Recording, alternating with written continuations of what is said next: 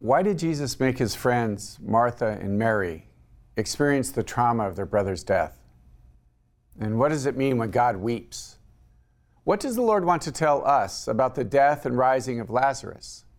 Join us today as we answer those questions and more with Dr. Regis Martin, author of Looking for Lazarus, a preview of the resurrection. I'm Father Pivonka, and I'm president of Franciscan University in Steubenville, Ohio, and you're watching Franciscan University Presents. Please stay with us.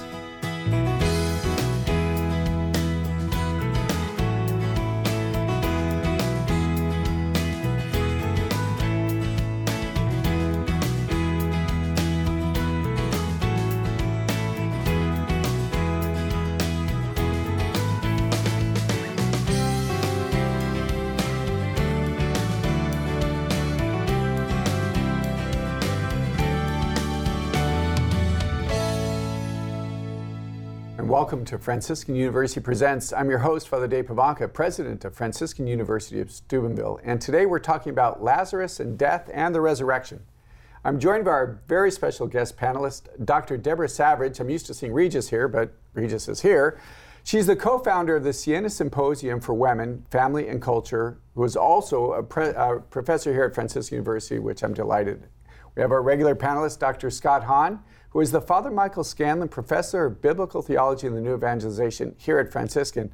And we're pleased to welcome our special guest, known by everybody, regular panelist, Franciscan University Presents, who is also a prolific writer and podcaster, professor of theology here at Franciscan University, Dr. Regis Martin. So thank you so much for being our guest today. Yeah, no, I'm really pleased to be here. I'm honored by the company I'm keeping. Good. Surrounded as we by are. Sheer luminosity, almost too bright to bear. On that note, as we continue forward, just a beautiful book, Regis. Thank you. What caused you? Why did you write the book on Lazarus? Well, I mean, the obvious answer is I needed the money. But at a deeper level, I've always had a lively interest in death. Like John Webster, one of those Elizabethan spellbinders. I could always see the skull beneath the skin, which makes me sort of unwelcome company at cocktail parties. Right. But there's a little story behind this, and you seem to be on your best behavior, so I'll share it. Good, thank you. Some years ago, when I was casting about for another project, another book, I turned to my wife, and that was my first mistake, because I was asking her, darling, do you think maybe I could write a book about love? St. Mary Magdalene, for example, that would be the flashpoint, maybe a before and after picture, a snapshot. And she said, you're not wise enough to write about love. So I banged out another book about death. I've become something of an expert on death. And as I get older, I can feel his presence. I mean, my antique status suggests that he's been peering over my shoulder for a while. And who knows, maybe he'll pop in before the show is over. And you'll have to find somebody else to talk to. Well, we can hope not. But maybe just to begin there as well, is that those two things are not mutually exclusive, death and love. Right. And that's really one of the things, we'd not talked about that, but I take it from this book is that those two things are actually intimately united, aren't they? Right, yeah. I mean, you don't have to be Woody Allen to write about love and death. Yeah. I mean, his treatment was pretty superficial. But yeah, the two go together. Love entered death. And vanquished it. And that is, I think, the ground of an ultimate optimism. We don't have to fear death. I mean, we should think about it from time to time. You know, memento mori, remember that thou must die. That's salutary advice. But it doesn't have to be crippling. We don't have to be depressed, bent out of shape by the fact that we're going to die. I mean, it's the most democratic of events. Everybody gets to participate. Everybody gets a chance. Great. So why Lazarus then? Well, I mean, his story is almost as long as the Passion narrative itself.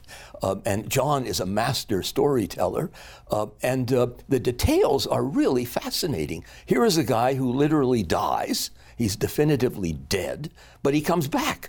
Jesus raises him literally from the dead. And that's pretty extraordinary. That's riveting. Pretty extraordinary. I mean, everybody would like to have someone like Jesus on hand when they die, just to speak into the crypt and say, come on out now, it's time to return to life. But the funny thing about Lazarus is when he gets back, he doesn't have anything to say. Right. He's On that whole fairly mute. You picture him at lunch with Martha and Mary, and Martha, the practical one, has to say repeatedly, oh, Lazarus, do get on with your food. I mean, he has nothing to say. I mean, he's as silent as St. Joseph, but the silence, I think, is pretty pregnant. Especially because after the story of his resurrection in chapter 11 of John, in chapter 12, you have the saddest twist when the Pharisees basically expand their plot, that they're not only planning to kill Jesus, but Lazarus, because of how many people are becoming believers on account of Lazarus. Yeah. So without a word, like St. Joseph, he bears faithful witness in his own resurrection to the single greatest miracle that Jesus had performed, especially in John's gospel. You have 7 signs. This one is the 6th, his bodily resurrection, but Jesus' resurrection is the 7th, and that's more than just resuscitating his corpse. That's divinizing his humanity, but there we have it. Yeah. I mean, Jesus bursts literally through the gate and the grave of death and pronounces, I think pretty apodictically, death, thou shalt die. Love and life will have the last word. But before we get to Lazarus and spend more time with that, you spent quite a bit of time about his Mary and Martha and the family and all that goes into that, and the relationship there, and what took Jesus so long, and it's just such a beautiful story. So maybe what's so human? That. It's wonderfully human that Jesus would have friends, and that he cares enough about them that when one of them dies, he would want to be there, and when he arrives, he weeps, which is really an extraordinary touch. This is God, and yet he enters so deeply into the human predicament. He feels our pain so profoundly that it catalyzes, it provokes literally a cavalcade of weeping. That, I think, is so endearing, so touching. And yet Martha sort of rebukes him. You know, if you had come sooner, I could have spared you all of those tears. So what kept you? Yeah. Well, that is the dark side of the miracle, though, that he delays. Right. Yeah. He could have gotten there in time, and that he doesn't bother to apologize. Right. Well, I want to ask you, I've been dying to ask you this actually, and I loved the book. It actually made me feel hopeful, because I'm on the downside of 50 myself. So I want to ask you something. I want to read into this question something you say later in the book about King Lear. Oh, yeah. And you quote Malcolm Muggeridge, who makes a quip about, well, Shakespeare could have given him a sedative at the end of Act 1, but then there wouldn't have been a play. Right. And so and then you say, well, then it's not until the end that you get the point of the play. That's right. Yeah. And so that to me gave a context for the entire book. All of a sudden it became clear that the reason that takes place is because Jesus is trying to help us see the point of the play. Right. And suffering is necessary, even though I don't want to go through it, because otherwise I don't get the point of the play, and I'm in a play. Yeah. So this wonderful narrative emerges out of your explanation there that made it, all of a sudden I realize I am the protagonist in my own life, and this is what Jesus is trying to show us, perhaps. Yeah, I was struck when I first read the line from Flannery O'Connor about death and suffering having been brothers to her imagination, and that sickness was sort of like a trip to Europe, but it was more instructive, and you could only go alone. I mean, these are solitary experiences, but Christ enters into that solitude to sanctify it. And about the business of King Lear, Muggeridge is spot on. Yes. There's the wisdom that Plato gives us, that you can't move too quickly from the many to the one. We mustn't march too quickly from Good Friday to Easter Sunday, because if we do, we miss all the intervening music. It's pretty dark, those dark, somber tones of Holy Saturday, but something happens with Holy Saturday. You know, God goes down into the abode of the dead, and he wrestles with the strong man, and he he literally beats the hell out of the devil Yes, and conquers sin and death forever. So you need not go to hell. Christ, having been there for us, he sets us free. He delivers us from that final loneliness. But you've got to go through the suffering to get to the other side. Let me ask you to talk a little bit further about something. I've always been struck by the fact that Jesus waits 4 days to bring Lazarus from the dead.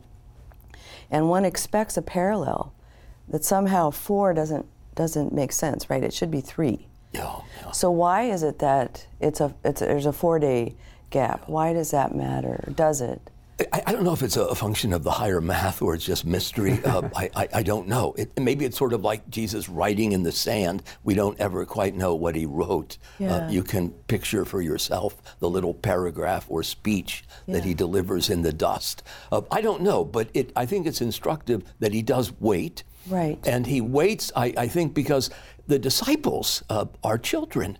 And if he doesn't wait, if he doesn't dramatically bring Lazarus back after 4 days of decomposition in the ground, they might not be as impressed. They might not be as convinced, as fortified with hope by that event. Right. And it also suggests that Jesus is not daunted. He's not put off by death. It's as if Lazarus were sleeping, and I'm going to wake him up, and he walks right into that tomb with the stench and the horror, the decay of death, and none of it inhibits him, and he simply speaks those words, "Get up. It's time to come back to life, Lazarus." Yeah, so just one more, so sorry, but just one more comment on this. It was so clear to me that it was the reason that one of the questions that we thought about for this session was, why didn't the disciples encourage him? Why didn't they push him? Why didn't they say, "Why don't you go?" Yeah. And it strikes me that the reason that all of that happened was because he was trying to show them the point of the play. Right? And they weren't getting it. Yeah, I mean, it's not enough to say it. You've got to show it. It has to be embodied. Yeah. But it is a strange twist to the plot. Again, another aspect of the dark side of the miracle, that not only does he delay, but he almost deceives the disciples by saying he's asleep and he will wake up. Yeah. Well, if he's sleeping, he will wake up, you know. No, he's dead. Well, why didn't you say that in the first place, you know? What have we been doing? Right. Obviously, it's the same sort of thing with the little girl, you know, who is 12 years old and she's dead. Oh, she's just sleeping. And then they're weeping and now they're jeering at Jesus. You know, but there's a sense in which the last paragraph of the book is confirmed in both miracles. That is, Saint Therese, you know, I don't fear the separation of the body and the soul as much as I fear the separation from God. Right, yeah. And to me, that is the razor's edge. That's the laser precision strike of what Jesus does. So he performs this supernatural miracle as a sign that points to a much, much greater resurrection that is, again, not just bringing us back to this life, but drawing us into something much greater. I'm terribly fond of this story, and I love the book. Yeah. But I'm fond of it because my first funeral as a Presbyterian pastor was preaching from John 11 to verse 25 for my grandmother's funeral down in Florida. And afterwards, my mother came up and she said, "Oh, that was wonderful. You don't really believe that, though, do you?" And I'm like, yeah. And you could tell that she was thinking that, well, the real miracle would be if my mother was brought back to me, you know? And so you have to kind of work with someone and show that, no, there is another side and it's going to be greater. And I think that's one of the things I appreciated about the book, Regis, and then the way you articulate it was that it's such a human, all of the encounters are so human. I mean, who couldn't experience running out to Jesus and say, "Where were you? You know, I called you. Where were you? If you would have come, this wouldn't have happened." So maybe just speak about how you prayed through that and how it is that you came to be able to articulate that more. I mean, death is the final cancellation that prevents us from becoming what we most ardently desire to be. And it waits for all of us. I quote Cyril of Jerusalem, who says, "There is the dragon sitting by the side of the road. We go to the Father of souls, but it is necessary to walk by the dragon. Flannery O'Connor chose that to adorn her first collection of short stories. She's had 9 stories about original sin. And what she does, she telescopes the moment in every character's life when they have to choose between the Father of souls and the dragon. Whether he devours us or we escape his jaws and arrive safely inside the kingdom. So it's dramatic. The conflict with death is pretty dramatic. It's fraught with eschatological pressure. So it's a real puzzle, I think, to me. On the one hand, death is so banal, so boring. It's commonplace. Everybody has to die. It's the one inoperable condition. We grow old and then we die. It's perfectly democratic. But at the same time, it's you who must die. You must embrace your own death. And if you have the attitude of Therese, with whom I conclude the book, you don't worry so much. Death will come, yes, but it's really Jesus who's coming disguised as death. He will fetch you. He will bring you to the Father. Having that sense, that certitude of hope, I think fortifies all of us. Could a younger Regis Martin have written this book? No, of course not. No, I never thought about death. Although I came across a book by John Gunther entitled Death Be Not Proud. And on the inside cover, I had my name, and I'd given a copy of it to my brother Michael, who's now dead. This was back in 1966. So I had read that book in high school, and I must have had some sense, maybe not so lively, certainly not learned, a sense that death is really something we have to face. And we will. We are just getting started on this topic, so stay with us on Franciscan University Presents.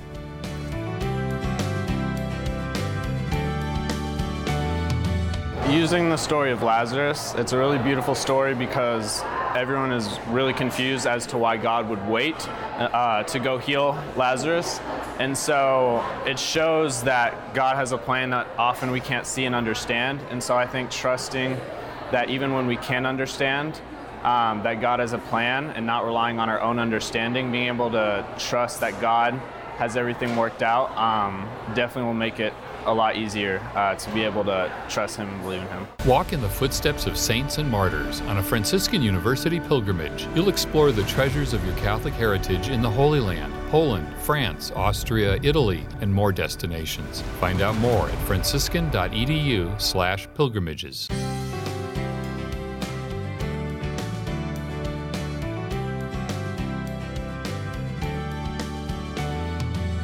Welcome back to Franciscan University Presents. We're talking about Lazarus, death, and the resurrection with Dr. Regis Martin.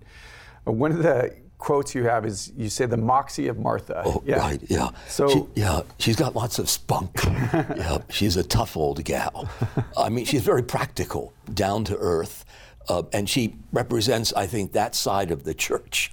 And we need it. I mean, somebody has to make lunch. You can't spend your whole day sitting at the feet of Jesus. From time to time, you get hungry for earthly food. And she's also impatient. I mean, her brother has just died. Jesus was one of his closest friends. She has summoned him, entreated him to come, and he keeps putting it off. And because of her moxie, the force and spirit of her character, she's not going to submit. She won't acquiesce. Right. She demands to know, why didn't you come sooner? You knew he was ill, he was dying, and now he's dead. Why couldn't you have prevented it? She has real faith. I was going to ask that he that could question. have done Was that that. Frustration or faith? She has faith. real faith. Yeah. And she feels, I think, disappointed, dismayed. You didn't exercise this magical power you have, and now we've lost our brother. I think I agree with that completely, that she has such belief that he could have prevented it, that she is truly upset that he didn't show up. And I think it's because of that, maybe, that he reveals to her, I know you're going to speak about this anyway, but I just am dying to get to it. I am the truth and the way. And it's so unbelievable, especially in that context, that he would reveal that to a woman. John Paul II says in Mulieris Dignitatem, the 5th chapter of Mulieris Dignitatem, that this is one of the most important passages in the gospel. And he's there talking about the guardians of the gospel message, going through each of the passages in the gospel where Jesus treats women with a new kind of respect, right? It's a sign of contradiction. So I'd love to hear you say more about why. Well, before I do, that text that you cite from Pope St. John Paul reminds me of another text in that encyclical, which elevates woman to a level that is almost priestly when he suggests that the smile bestowed by the mother upon this freshly born child awakens the child to a sense of his or her infinite value and worth. The child somehow comes to personhood, a consciousness that I am precious. Yes, and he says the same thing in his account of Genesis, whereby when woman appears on the scene, it's not until that moment, maybe this is me talking, I think he mentions it because I know I build on it in my own work, it's not until woman shows up that man actually knows what he's there for. And he comes to self-consciousness, right? Without that encounter, it's great that you gave me the garden, Lord. I'll work at it diligently, but to what end? And then she shows up, and now he understands. So this, it plays out again then in John's gospel, I think. So I mean, it is, I think, telling that thanks to a woman, this catalyzing moment takes place, and Jesus reveals himself as the resurrection and the life. And she believes. She's utterly, wonderfully receptive to that. I mean, it's the news that she most wants to hear. I know that you have the last word. You preside over life and death. I trust that everything will come out well. Yeah, and it's at that point in the book, when I read that part, I had felt the tension building, because I wanted you to get to the point. And it's pages and pages of beautiful prose, unbelievable quotes from our tradition. It was just incredible. And finally you say, you quote this part, and you say there, what more do we want? There it is. He's declared it. And I remember my heart leaping, saying, oh, it's true. It's actually true. Why am I so fearful? And it's not just a declaration, it's a dramatization. It's in flesh. It's going to be in his very body. I am the resurrection. It's not some principle out there or some airy abstraction that we hope someday will show itself. Right, it's true for me. Right now. I've decided that death is just life without a body. I remember when my mother died, I got news of her death. It was kind of unexpected. And I was very sad and so on. And then I got up from my desk to walk down the hall to talk to someone. And then I realized, oh my gosh, she's already seen the face of God. I'm here thinking I'm still alive, I'm cool. She's more alive. She knows it. That was the same insight that flashed across my mind when my father shut his eyes for the last time. I thought to myself, at this very instant, he is looking upon the face of God. And I hope it's a happy exchange. Life is changed, not ended. That's right. That is so comforting. Yeah, it is. But maybe to that, you said that this I am the resurrection life, that's a game changer, that's the hinge of everything. So maybe just how is it such that it's the game changer? Well, imagine if it weren't so. If death really were the last word. I think I quote Philip Roth, who says the meaning of life is it ends. I mean, that's an invitation to despair. I mean, why not slit your throat right now if it's all going to end in extinction? Or the poet Philip Larkin, that this is it.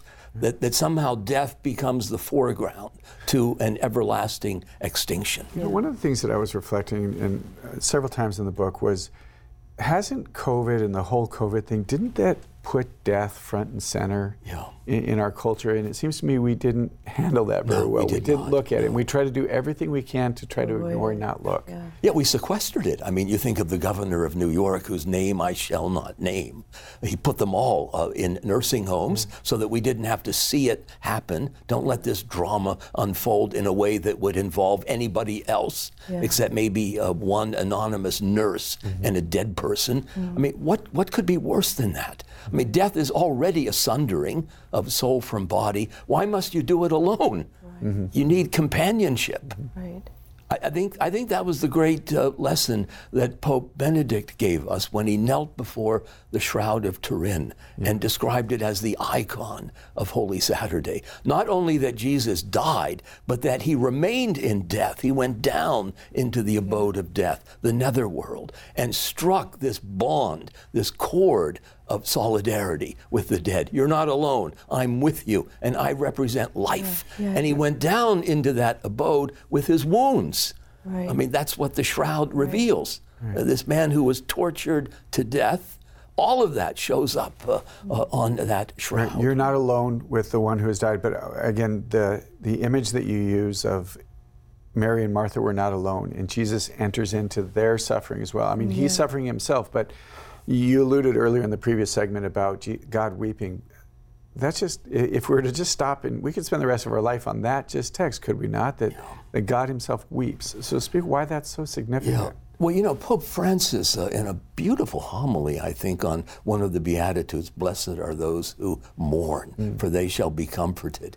He speaks about others offering a compassionate heart and hand by allowing a breach to take place in their own hearts, to become a wounded healer. Jesus understands our pain because he felt it. He experienced that pain much more deeply, much more acutely, because he was so pure, so innocent. But he felt that sense of abandonment. He entered into it and thus redeemed it from within. Because if he didn't do that, then we'd be able to say to God, there's a part of my life that you have no idea what it was like. Exactly. Yeah. In my study of Scripture, I'm always fascinated by the way that John has Jesus say the 7 I am sayings. I am the bread of life, I am the light of the world, I am the good shepherd. But here, I am the resurrection and the life. It's a lot like I am the bread of life, because he restores his physical life, but he says, I am the resurrection and the Zoe. Not bios. Right. I am the resurrection and the Zoe. And there in John 10, right before this, he speaks of how he's going to lay down his life, but the Greek word is suke. That is, I'm going to lay down my soul. His soul will descend to the abode of the dead, as you put it so well. But there really is a sense in which I am the resurrection and the life is, you keep using that word life or death, and it doesn't mean what you think it means. Right. There is something so much greater than the life, the bios that I'm going to restore to his physical body, that I think that's the only thing that really explains the delay. It isn't just, well, if I wait 4 days, I can really flex my divine muscles and pull off something better. They're going to be impressed. Yeah. Well, it speaks really to the deepest hope we have, the most desperate desire of all, that we would somehow surmount death, that bios need not be the last word, that there is real provision has been made for Zoe, for life, spiritual life. That reminds me of something St. Thomas Aquinas says in the Summa. He says that nature never desires anything in vain, and that the natural desire to live forever is actually evidence of the immortality of the soul. That you can demonstrate that from the fact that a normal being wishes to live forever, and since nature never desires anything in vain, it simply has to be meaningful. So one of my seminarians at the time was worried about a man who didn't believe in God, who was facing death and was scared, just really devastated by the possibility. And he went and he said that to the patient, the man on his deathbed. And the man, it gave him great comfort, even eased his burden, but also invited him back into the church. The French philosopher Gabriel Marcel calls that the ontological mystery. He insists that at the deepest level, nature really will answer positively the desires we have. That if someone you love is ill and you speak, you will recover, you will be well.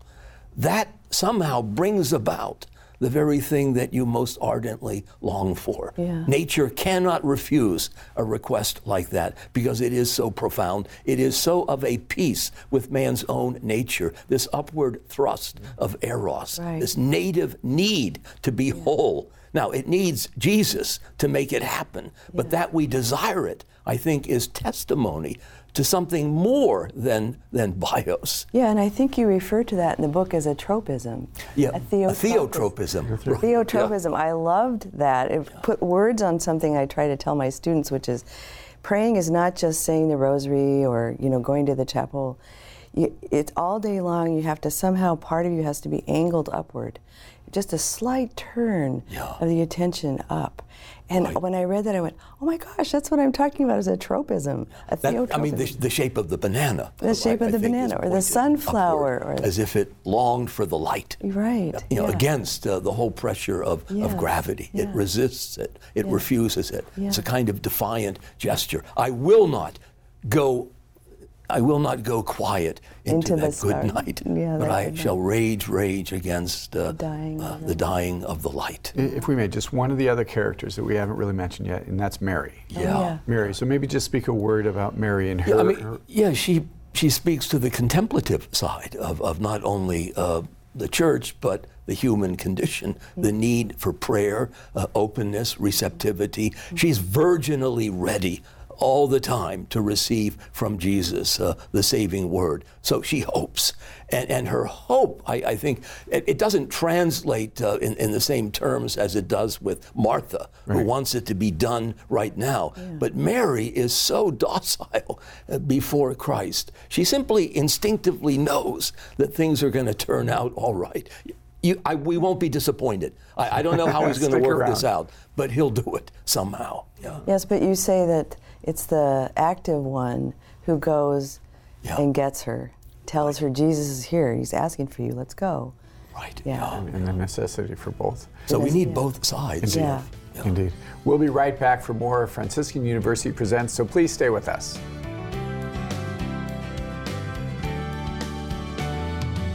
Whenever we come into a time of difficulty and maybe the question arises, God, do you love me? God, do you actually hear me? Do you actually know what I want? Why aren't you helping in this way?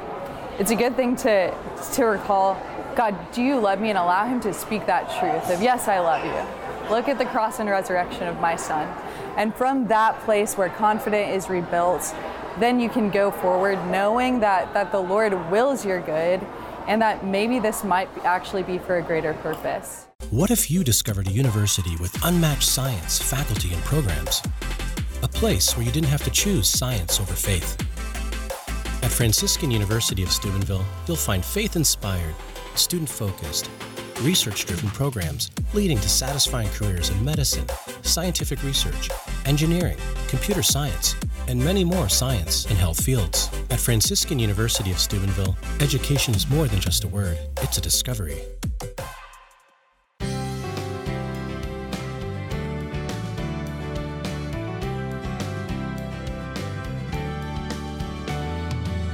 Welcome back, and thank you so much for joining us. You're watching Franciscan University Presents, which we record here in the ComArt studio at Franciscan University of Steubenville. Our students are operating the cameras and the equipment. Our theology professors, Dr. Deborah Savage and Dr. Scott Hahn, and I are discussing Lazarus' death and the resurrection with Dr. Regis Martin. So Regis, all of this, the story is leading us to the point where Jesus stands in front of the tomb and says, Lazarus. Yeah, I mean, that's the climactic isn't it? moment. And the crowd watching, I think, harbor a certain amount of skepticism. How can this be? What the hell is he doing here? Move the tomb and Lazarus has been dead now. He's in 4 there days. 4 days. I mean, he's going to smell, and we'll all recoil together and think you're just an idiot for coming along. But he's there, and he's not the least bit put off or daunted by this death. And he walks right in and squares off in front of the corpse and calmly speaks the words, Lazarus, get up, come out. And it happens. It's instantaneous. It's sort of a radioactive moment. It changes everything. If he can do this, if he can walk into the cave of death which also stands as a metaphor for the cave of my own sin and sorrow and suffering. And if he's not put off by any of that, if he can do that, then there is hope. It springs eternal. I don't have to worry. I don't need to be demoralized. God can make up the losses of my own life. All I need to do is surrender to him and say, you take over. You take charge. And he wants more than anything to walk into those caves, those dark chambers. There's a sense in which then what the miracle accomplishes has a fringe benefit that is not unintended. Yeah. And that is, it's one thing to heal, to show that I can deliver you from suffering, illness, and even death. It's another thing to actually heal somebody of that paralyzing fear of suffering and death. Right. And it seems to me that he's doing the one in order to really dig deeper and to kind of pull out the other. Because it is that fear of suffering and death that is so paralyzing, it is so deceiving, and that I think shows us that simultaneously there is this natural, stupendous sign, and then there's a very subtle, supernatural mystery that, wait, if he can say, Lazarus, come forth after 4 days, follow this man, we have nothing anymore to fear. Right, yeah. And of course, if he had not allowed Lazarus to languish in that tomb for 4 days, then we might never have known he was weeping. His tears might never have fallen. He needed a reason, a human reason, and he is a human being. He's connected to the human condition. He's got a stake in this man's life. They're friends. He's deeply shattered by the news of his death, and he weeps.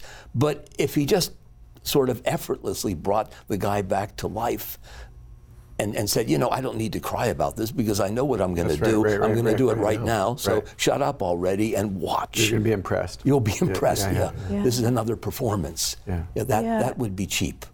Yeah, but I've always reflected on it during the Triduum that's important, is that we can't just go through Good Friday where we know how the story ends, right? That I always encourage people to just stay with the weirdness of Saturday morning after Good Friday, that emptiness and that quiet, because as you've stated so beautifully, everybody has to go through this. So to be able to try to escape that. Yeah, there was a beloved pastor at St. Peter's who, after the Mel Gibson movie had come out, I accosted him and I said, you're going to really want to watch this. And he said, why should I? I know how the story ends. And that struck me as really sort of smug, complacent, because you need to vicariously experience it at least once or twice a year. And that's why the church commemorates it every year. We need to go into that same experience as Jesus did so that we can appreciate the result, what he conquered. One of my favorite commentators is a Protestant, William Barclay, who writes the series that Fulton Sheen recommended, and all of that. But when he comes to Lazarus in his commentary on John, he's so disappointing because on the one hand he says, why is this not in Matthew, Mark, or Luke? Well, that's a good question. Yeah. Well, it would have been if it actually had happened. And you're like, that's a big step there. Unplug the TV. It's like, come on. But it is a question that needs to be addressed, and that is, why is John the only one to tell this story? He tells it so well that, anybody else would feel like, well, why bother? Right. But on the other hand, nobody ever mentions Lazarus in the other Gospels, except curiously for Luke. In Luke 16, everybody assumes it's a parable. But in no other parable does Jesus actually attach a name to the character, much less the name of his close friend.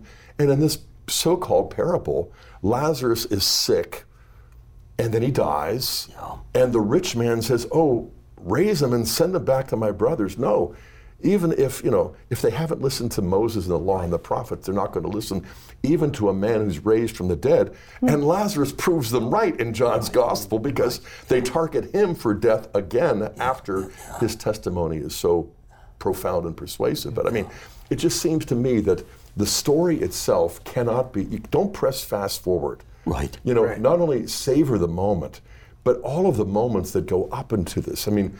The 4 days he delays, but also the texture of Luke's composite, where, I wonder if that Lazarus is more than just a parabolic character. Right. Yeah, I don't want to get sidetracked on that, but your point, I think, is really interesting, that in the resurrection of Lazarus, you've got the population that you're saying the next chapter are going to say, okay, we need to kill them both. Right? I mean, it just speaks to the hardness of heart that somebody can do something beautiful and wonderful and amazing, but you still are not able to see it. And I think we do that in the church sometimes, is we characterize an individual and they can do something beautiful and wonderful, but still we dismiss that. It's sort of like the overly pious who would reproach Jesus for having died naked. And the ones who really want to pounce on Jesus because he's performing miracles on the Sabbath. What were you thinking? Why would you do something like that?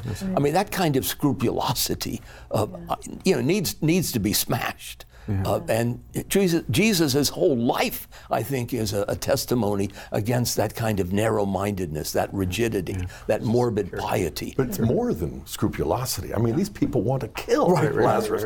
Hasn't he gone through enough already? I mean, what the real message that would have been a miracle. Second time. But I mean, there is death. And then there is death. The people who want to kill him are far more dead. It's what the Catechism speaks of original sin as the death of the soul.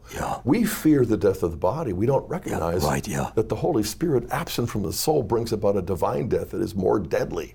Can I just ask, why do you think that is? Why are the people so afraid? Why do they want to kill Lazarus, actually? Envy. Just Pilate could see right through it. I mean, there was a resentment, not only that we can't do that, and he can. But he's not only showing us up, he's showing us down. Power, authority. Exactly. This isn't the way it's supposed to be written. It's going to cause me to change. It's going to cause me to believe. It's going to cause me to, I mean. I have to change the way I'm living. All of that, Pilate could perceive that it was out of envy that they handed him over for death. But even if we grant utter sincerity to what they did was, of course, wicked. But maybe some of them acted upon the purest of motives. They were convinced this guy is blaspheming. He's pretending to be God. And there is no greater sin than that affront that he practices, putting himself in the place of God. He's not God, so he must be a liar or he's crazy. We've got to get rid of him. Or it's a plot or something. It's a conspiracy. It's understandable. If maybe, Regis, so Jesus calls Lazarus out. He comes, maybe a word or two, because you spent some time speaking beautifully again about taking away the bandages, the shroud that was around him. And I thought that was a beautiful image. And then also, you mentioned to it already, but the silence. There's something about the silence that I still haven't reconciled. I mean, I would have told everybody. I mean, you couldn't shut me up. I know, Well, I mean, think about that. If you die and you have an after-death experience in another dimension, and then you're rudely, brusquely brought back to the flesh, I think you'd be sort of dumbfounded, stupefied in the light of what you had seen, a glimpse, maybe a glint of this distant glory. So when you come back, you're somewhat preoccupied with what you had seen and felt and seemingly touched. Also, you're impatient to get back there. I mean, how, I don't know, back to Steubenville after the splendor of paradise. It's a bit of a letdown, right? A bit boring. How dull can this now be? Let me get back beyond the wardrobe. You say in the book, I love this line, that this is, God the Father is the still point for Jesus, the unmoving reality. And it seems to me that maybe that's what Lazarus felt, was connected to that still point, right? A longing, a holy longing for the Father, who is his meat and drink. When Jesus cries out from the cross, I thirst, it's not just for a Coca-Cola. He's really thirsting for the presence of the Father, who seemingly is absent. And he feels that absence, that hunger and thirst for his meat and drink, and that's part of his suffering. I long to be joined once more to the Father, but in my human nature, I'm really separated. I feel forlorn, abandoned, desolate. Right. And that reminds me, the most meaningful moment of the Triduum for me is Holy Thursday, when they strip the altar and they take Jesus away. Every single year. That's haunting. I think, oh my gosh, I'm lost. I have nothing to look at, nothing to genuflect too. And so to me, when he returns, it really feels like that every year. It's such and not suffering. only the altar is stripped, but the tabernacle, The tabernacle is emptied. Yeah, that's what I mean. As if to signify God is dead. Yeah. He's not here. No, I know. And so what you guys were saying earlier about needing to not push fast forward is on Holy Thursday, the moment where I want to stay. I want to stay there and experience that feeling of realizing I'm lost without him. Yeah, and I think you very articulately, you point that I think that's what Mary and Martha were wrestling with is that emptiness that was there, right? That their friend was gone, and then again inviting Jesus to come into the midst of that. Right. Well, their brother. Yeah. Why wouldn't he feel this so deeply that he would want to do something about it? And they have this implicit faith and confidence that he could jolly well work a miracle if only he were disposed to do so. So that he doesn't suggests maybe a kind of indifference. I mean, Romano Guardini, I quote in the book, he uses the word monstrous. Yeah. It seems almost monstrous that Jesus would delay his return. Yeah. Why would he be so insensitive, at least outwardly so? He's helping them understand the point of the play. That's exactly right. We've got a couple more acts we have to get through. Right, yeah. Without that, they never will. Yeah. And then finally, that earlier in the story, he was sleeping and he is awakened. Yeah. Is this ultimately the point? Is that what appeared to the world? We've talked before about the movie The Sixth Sense. They're dead and they don't even know it, right? So there's the converse that's going on here. Yeah, and the character says, "I see dead people." That's really chilling. They don't know they're dead. But they don't know they're dead. They only see what they want to see. Right. But these people thought he was dead, but in fact, the Lord was. Well, that's Augustine's point to Martha and Mary. Lazarus is dead, but to Jesus, he's merely sleeping, which means he's not at all disconcerted or undone by death. It doesn't really pose a final challenge. I can do this. I've faced it. I've conquered death, and I'm going to show you that really it is a kind of sleeping. And if you're not afraid to sleep, then why shouldn't you be afraid to die? And then in the midst of it, having experienced death of loved ones, the sadness, and this is one of the things I took away, is and I know this, but the sadness is, it's real, it's holy. The fact that I weep at the death of a loved one doesn't mean that I don't have faith. Right. It's just that I weep at the death of a loved one, right? That separation and that distance that causes the human heart to long and suffer. Yeah, I mean, if you didn't weep, then it would argue to a kind of terrifying insensibility. You just don't care. You're utterly indifferent. And in no way is it a lack of faith. Right. Yeah. Do you think the fact that Jesus weeps is an indication that that's been redeemed also, that's which is not assumed is not redeemed? And I think in that I experience the Lord's presence in my suffering, my weeping, knowing that I'm not alone. Up next, our panel and our guests will share their final thoughts on Lazarus, death, and the resurrection. Please stay with us.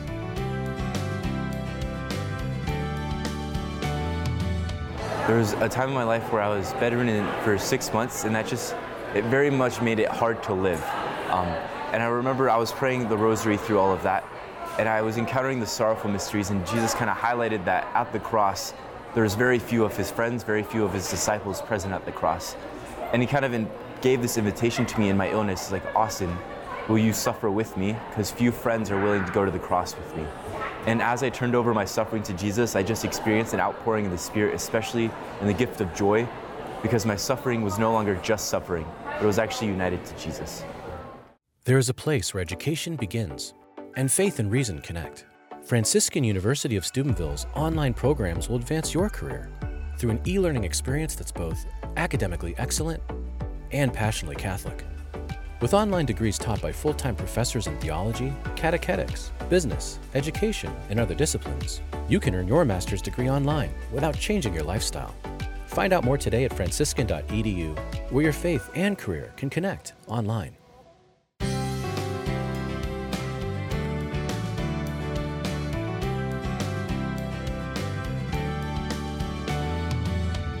And welcome back to Franciscan University Presents. We've come to our final segment. Deborah, it's been a pleasure having you with us. Thank you so much. Oh, yeah. Maybe your final thoughts.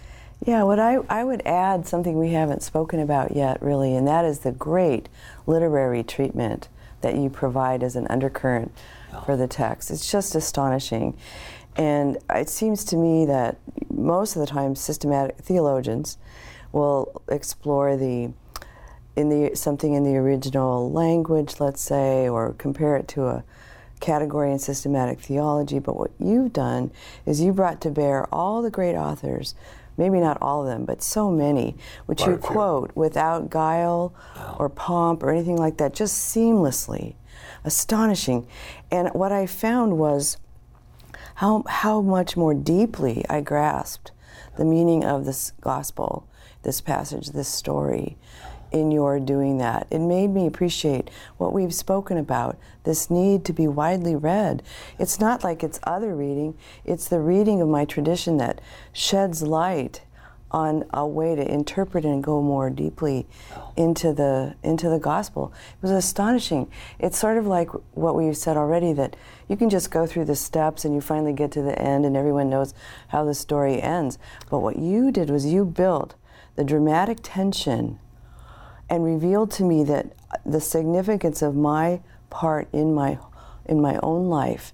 When I got to that section about King Lear, I realized what you'd been trying to tell me and what Jesus was trying to tell me, that I'm the hero of my own life, and I have to submit to the dialogue and the plot line that the author is imposing on me. And let him write. Beautiful. And let him write it. Yeah. I want to commend you for this poetic style of theologizing, which has always been your trademark in writing and in lecturing. It's what is so enjoyable to your students and colleagues. I wish I had read this book before I wrote my book. I wrote a book called Hope to Die, The Christian Meaning of Death and the Resurrection of the Body, and it came out right at the time COVID came out. And so it just seemed awful timing until it proved to be very beneficial. But this is what I wish that I had read, because honestly, you do quote in less than 130 pages over 130 people, and they are salient quotes. They're just unforgettable. But actually, the most quotable material are not the quotes that you're citing, but the comments and the reflections that you're sharing. But there is one that really stands out to me, and that is on page 112. I just reread this morning in my devotions. I was reading a book, Journey Through Lent, for Lent, and then ever since Easter, I have been reading and rereading this. And I am so blessed by it for so many reasons. But when Father Delp, the German Jesuit, is scheduled to die shortly by hanging, he tells the prison chaplain, in half an hour, I'll know more than you do. And it's like so much in so little, you know. So good. And life is, changed, it's not ended, but life is transformed. When you go through this door of death with Jesus, you really do come out on the other side, and you don't have to wait until your expiration date arrives. You really can die to self and live to Him now. And the hope that we have is not just that we'll get to heaven, but that the hope is that heaven will get to us even now. And the book does that. It really lifts the heart, it lifts the head, it lifts the soul, it lifts the body. And so I thank you, and I commend this to all of our audience, because this was delectable. Perfect. Definitely. Well, thank you so much. I'm really moved by those kind words. Oh, it was fantastic. One of the poets whom I wish I had quoted more copiously than I did, Gerard Manley Hopkins, once wrote a poem called That Nature is a Heraclitean Fire, and of the comfort of the resurrection, which I think says it all. Heraclitus lived 5 centuries before the coming of Christ, which changed everything, and he was fixated upon change, and he used fire as the elemental force that defines the cosmos, because fire is destructive. It consumes everything and makes everything change. You can't step into the same river twice.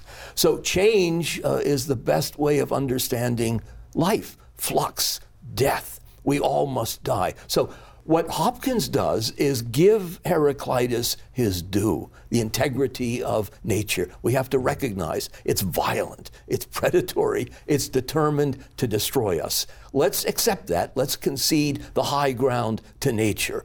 but let's also allow the comfort of the resurrection to insert itself, that miraculous moment, into this Heraclitean fire. Flesh fade and mortal trash die. The residuary worm will somehow have the last word. But then Hopkins says, enough, or as the Italians would say, basta, because I am all at once what Christ was, because he is what I am. He entered into death and he changed it utterly. It's not the same. Death is now our friend. I mean, isn't this the great sentiment of Francis, your founder? Death, my brother, my sister, death. I don't need to worry about death. Death, I should cultivate an awareness of death, a lively sense of death. Death is coming, and I must not fear his approach, because alongside him is Jesus, who has already experienced death. He's not worried about it, so why should I worry? I mean, that, I think, is the ultimate ground of comfort. Amen. Thank you so much, Regis.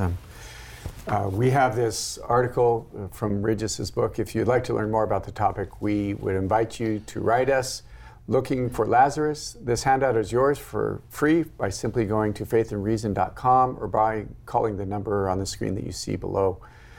First off, Regis, I again want to thank you for the time and the effort that went into this. But it wasn't just the work. You read every page, and I agree with what was just said. Just your mind and your intellect and your sources were beautiful.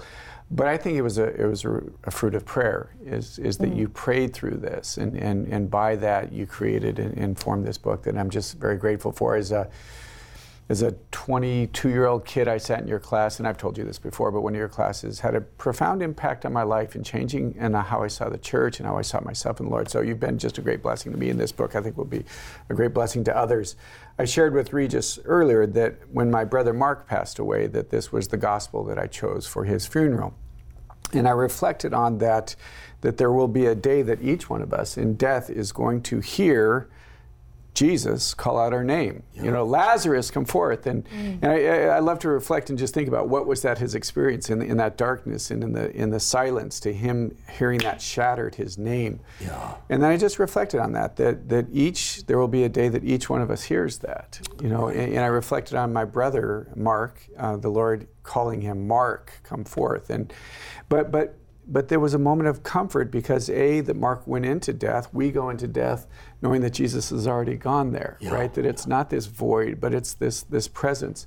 But that also Mark recognized his voice, right? That when Lazarus hears, I'm sure Mary called out, and I'm sure Martha called out, and other people called out, but it wasn't until Jesus called out that was a voice that he recognized and say, I want to go to that voice. And I just celebrate the fact that one day each one of us will be able to hear our names called and say, come out. So thank you for that. Sure. So we just want to let everyone know of our continued prayers, that as each one of us are on this journey of faith, that ultimately will lead to the Lord Jesus crying out and calling out to each one of us to come out. So may the Lord pour out his blessings upon you, the Father, the Son, and the Holy Spirit.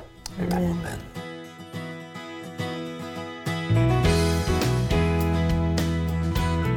Download a free handout on today's topic at faithandreason.com, where you can also watch past episodes of Franciscan University Presents. Or request the handout by emailing us at presents@franciscan.edu. Or reach us by phone for today's handout by calling 800-783-6447. That's 800-783-6447.